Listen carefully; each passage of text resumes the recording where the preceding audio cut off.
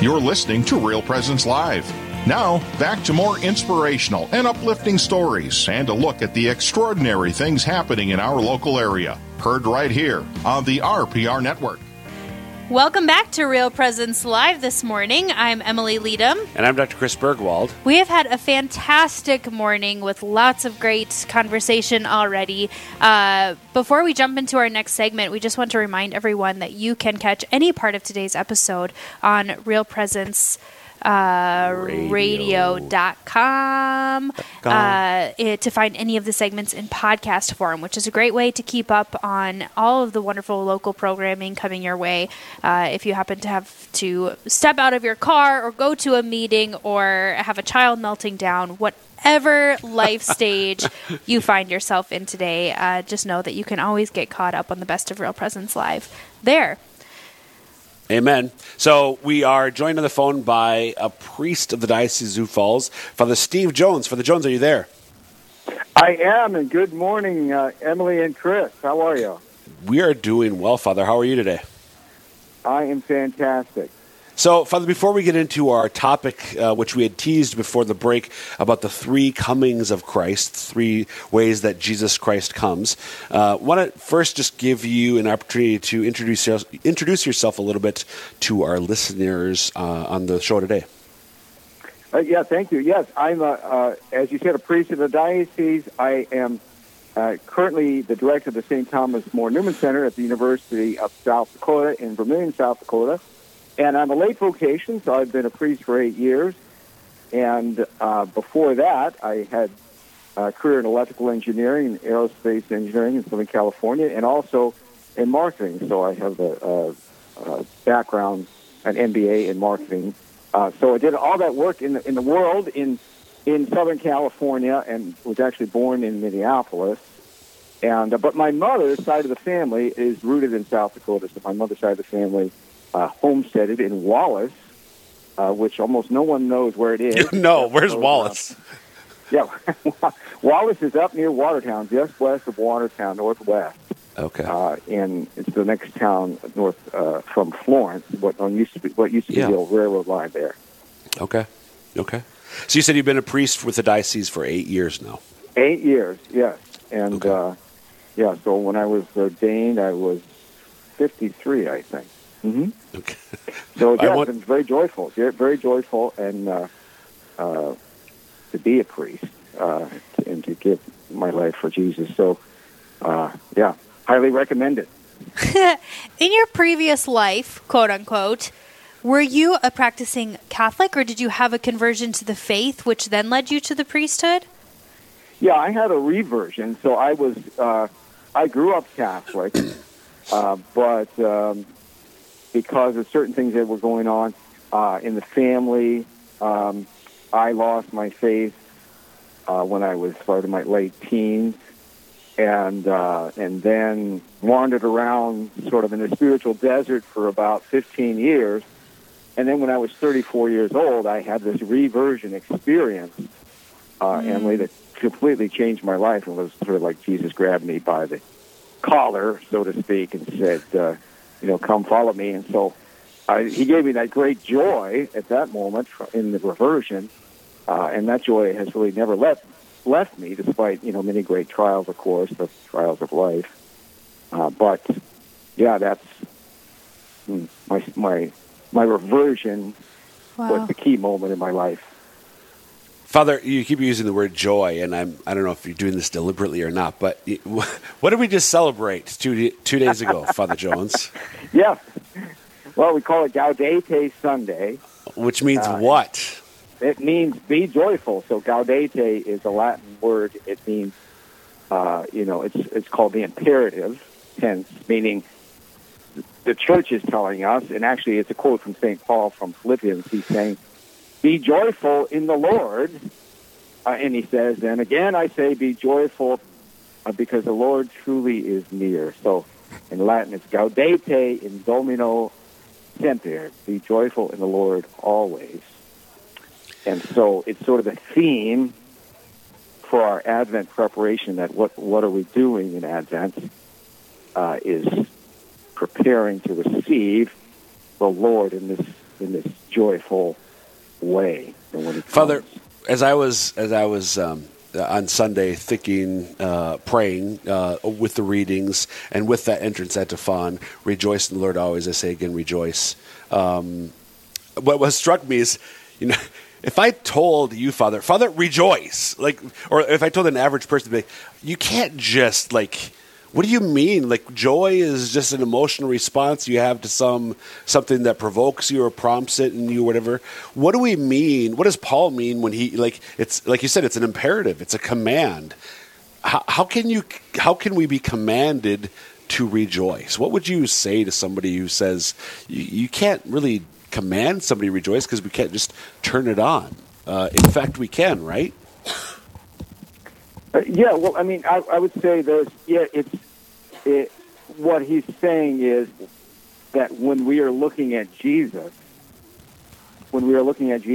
Jesus, I trust in you, Jesus, I love you, Jesus, I believe in you, Jesus, I want to turn my soul towards you, that act of the soul, we could say conversion, a turning, the root of that word is a turning. That act of the soul disposes us to joy. So it's not it's the command to turn towards the one who will fill you with joy, fill you with a joy from beyond this world. So it's sort of a disposition, I obviously can't create joy, but Henry Nouwen, if you're familiar with him, theologian and priest Henry Nouwen, he says, what's the difference between joy and happiness? He says, while happiness is dependent on external conditions, joy is the experience of knowing. Joy is the experience of knowing that we are unconditionally loved and that nothing, sickness, failure, emotional distress, oppression, war, or even death can take that love away. And so then Nouwen says that joy can be present even in the midst of sadness. So that's what St. Paul was talking about. He's saying, bam, I'm going to hit you between the eyes. Look at Jesus, and that's where you'll receive your joy. Mm. So as we approach Christmas, can you share with us, we want to talk with you today a bit about the three comings of Christ that Advent helps us prepare for. So what's the first of the three comings? Well, the first would be the coming in the flesh. The Messiah, that's Hebrew for anointed one, and then we say Christus in Latin, anointed, and so that first coming in the flesh was where the people were praying for the one sent from God to come and save us. It's the one, and so the first coming would be that historical reality. Yeah, Christ was born at Bethlehem, and God Himself took on human flesh in a way that was totally startling. It went way beyond anyone expected from the Messiah. The Jews were not expecting, God to become man, but God, St. Francis says, the God of surprises, blew way past what anyone expected. He said, yes, I will actually take on human flesh and take on the human condition so that the people may be saved. And so, yeah, that's, as theologians say, the greatest event in human history is when God becomes man, and that's what we call the first coming in the flesh. So, Father, I think most of us, that's probably the coming of Jesus that most of us think of first, maybe exclusively when we're thinking about Advent and Christmas and preparing for Christmas. It's we tell our kids, I tell my kids, we tell our kids, it's Jesus' birthday, we're going to celebrate Jesus' birthday, et cetera, et cetera. That's where there's presents. Well, how come we're getting the presents instead of Jesus? Well, never mind. But how can we, so knowing that, how can you help us just briefly? We've got a break coming in about 3 minutes. How can we enter into that mystery, this coming, in a new way? How can we see it in a sense, afresh, as if we never have before, so that we can be struck with awe and delight in response to it again. Joy. Mm-hmm. Okay, good. Thank you. Yeah. So if the trajectory for that would be, if we look at sort of all of the three comings, we can come back to them, but basically what the church says is there's the first coming in the flesh, then there's the third coming, which will be the judgment. We usually call that the second coming, but anyway, there's the first coming in the flesh. The third coming is the judgment at the end of time, or when we die, and the second coming, which is in the soul, connects the first coming with the third coming. And so the answer to your question, I would say, is what we want to do during Advent is to cultivate in our souls the receptivity. We're cultivating the receptivity so that, God, I want to receive the joy of Christ in the midst of my Advent preparation, as I'm traveling towards the great feast of Christmas, which will begin on Christmas Eve. So we could talk about more specifics about how to do that, but the general trajectory is I'm cultivating my soul to receive, and that connects the first coming in the flesh, and then the third coming at the end of time, or my death. Why? So let me follow it up with this then. Why do we celebrate the first coming at all? I mean, isn't really the second, in my soul and at the end of time, aren't those in a sense of greater priority for me now? Why do we look back? Well, great question. Thank you. Yeah. So what the church has, as you know, what we call the liturgical year. So the liturgical year is sort of taking the whole salvation history and sort of playing out before us in our own person and in our own souls during the year. So there's a great power of organizing ourselves spiritually around the liturgical year. And so that as we are coming up to celebrate the first coming, what then should we be doing? Well, the church says, in order to celebrate the first coming, we need to prepare now to receive him, and so that when that day comes, when Christmas Eve comes, I've done my confession, I've done my extra prayer, I've done my time with the Lord to prepare myself. And so then there's an explosion of joy as I celebrate this liturgical and historical event of the Christ's first coming, and then he comes into me in a new way. Great. Kind of like that. Okay, so we're going to take a short break, and then we'll unpack in greater detail the coming into our own being in our heart and the final coming in judgment at the end of time. So I'm Dr. Chris Bergwald. And I'm Emily Leadham. And you are listening to Real Presence Live. We're visiting this morning with Steve Jones, and we'll be right back. Live, engaging, and local.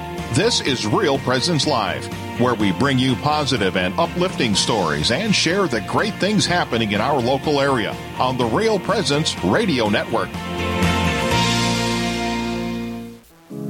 Hi, I'm Father Chris Alar. If you have lost anyone to a sudden or tragic death, you can still help them. Please visit our website, suicideandhope.com, and memorialize those that you love. There is no obligation or cost. You can simply enter their first name, initials, or a nickname, and I will personally pray for them and have a mass said each month. Please, again, visit suicideandhope.com. Mayo Pharmacy in Bismarck is a faith-based pharmacy committed to delivering excellent care.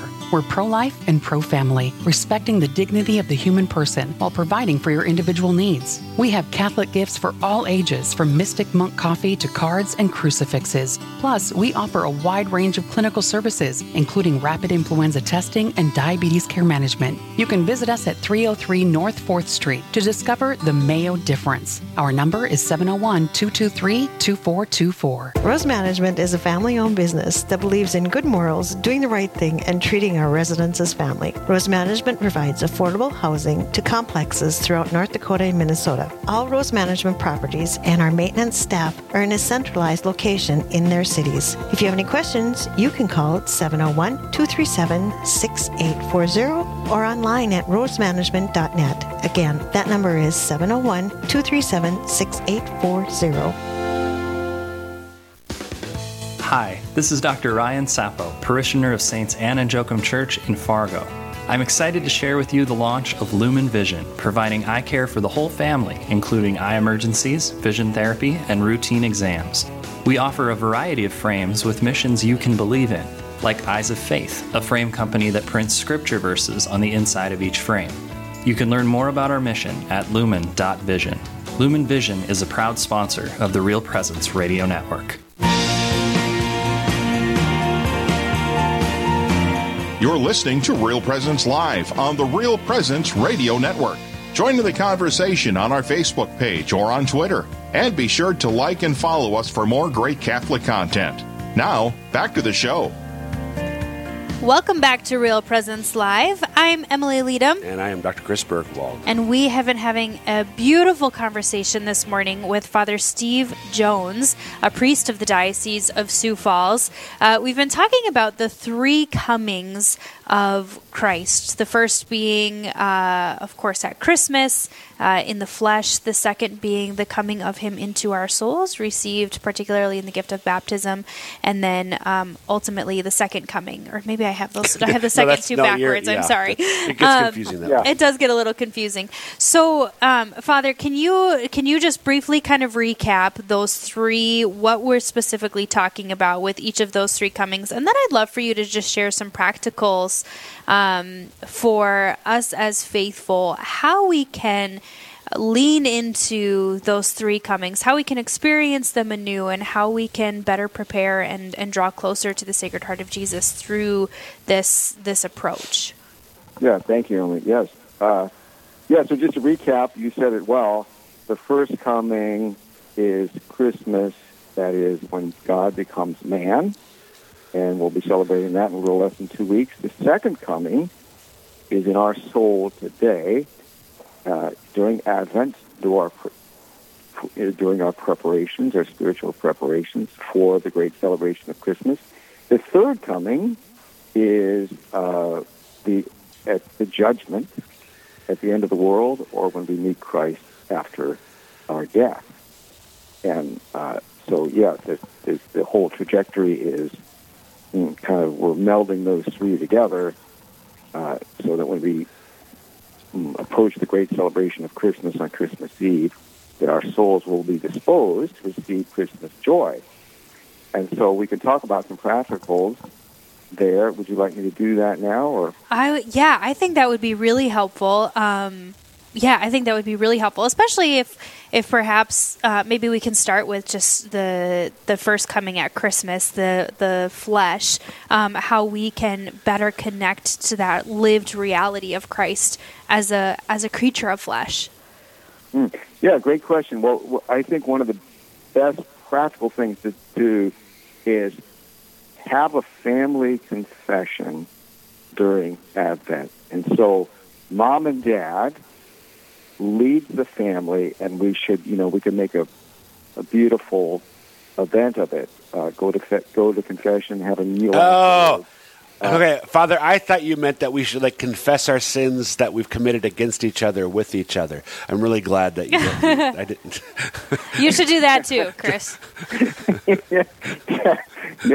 That actually is another great idea. But no, I was going mom and dad lead together, and the real power of the family confession. And what did Christ do?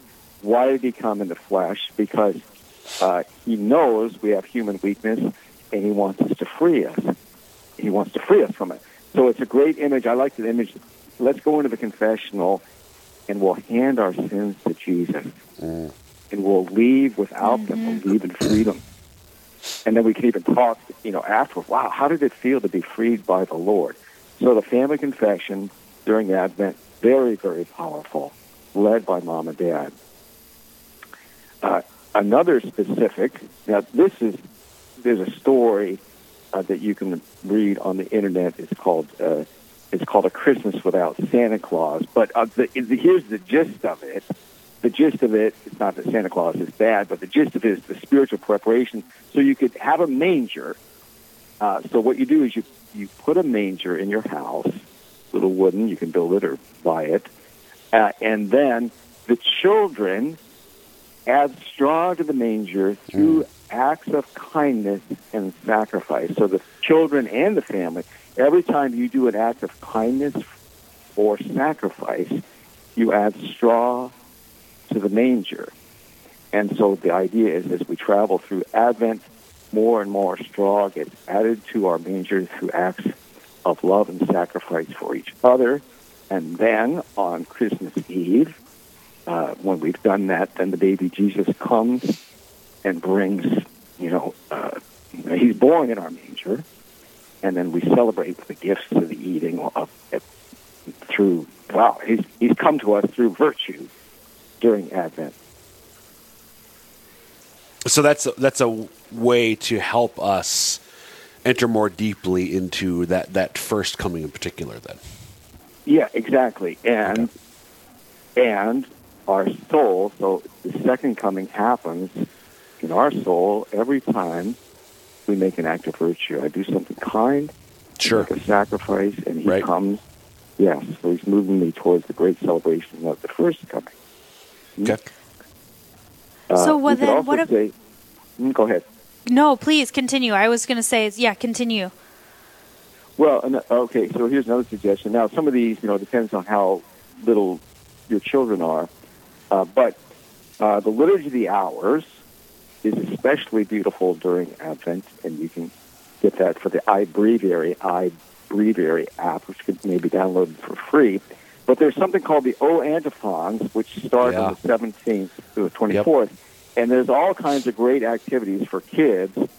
If you Google O Antiphons and kids' activities, it'll tie right into the Liturgy of the Hours, and especially the last 7 days before Christmas, children can partake of all these ways that Jesus would grow in my soul through these activities around the O Antiphons. They're really beautiful, they're really fun, and they're for adults and for children. Father, have you... how have you, just specifically with that real quick, for you praying the O Antiphons, have you done that personally? You do it as part of the Liturgy of the Hours, but any other devotions around it, out of curiosity? Well, not a particular devotion, but the song O Come, Emmanuel is from the O Antiphons. Right. Why is it so long? If you read there's all those verses, it's actually the O Antiphons. So I find that to be particularly beautiful. So I love to sing that during Advent, O Come, Emmanuel, which is the O Antiphons. Here's the fun little thing. Do you know the acronym that is formed by the O Antiphons in Latin, Father? I don't. So Emmanuel... So if you take the sort of the theme of each one of them, it's Ero Cras, which I think is something like "Behold, he comes" or something, or tomorrow I will come. Ero Cras, tomorrow I will come. That's the acronym formed by the 7 O Antiphons. The key word in them, so Emmanuel, Rex for King, Oriens, Light of the East, etc. Which I just like those little liturgical details, which I was completely unaware of for most of my life. Beautiful. Yeah. So, will come. Yeah. Father, we've got about 4 minutes left. Any other, a little less than that even. Any final thoughts in terms of these 3 comings of Jesus and how we can, thinking of them, enter more deeply into this Advent and then Christmas season? Yeah. Well, I just it's about being basically a beggar. That's what it comes down to. Jesus, I want to receive you. And so I like to follow the liturgical year, which what that says is don't celebrate Christmas early, right? So Adventus Advent means the coming, the King is coming. And so I would say set aside the Christmas carols, set aside the parties. Brutal. And wait till Christmas. So here's a story.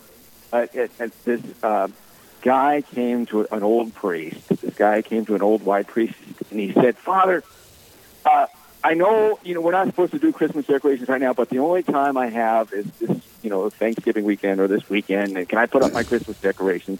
And the old wise priest said, "Don't do any of that stuff."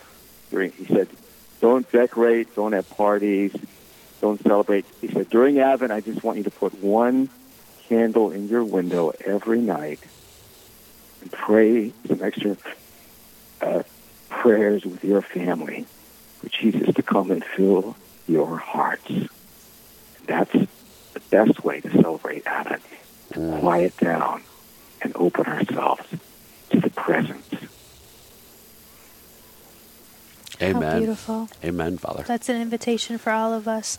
Well, Father, thank you so much for sharing your passion and your insights with us this afternoon or this morning. It's really, it's just such a gift to see your practical ideas for families and for individuals in this Advent season to better prepare. So thank you so much for joining us this morning, Father. Thank you all. Thank you both. It's been a great joy for me. And then God bless everyone in these final days of the Advent season.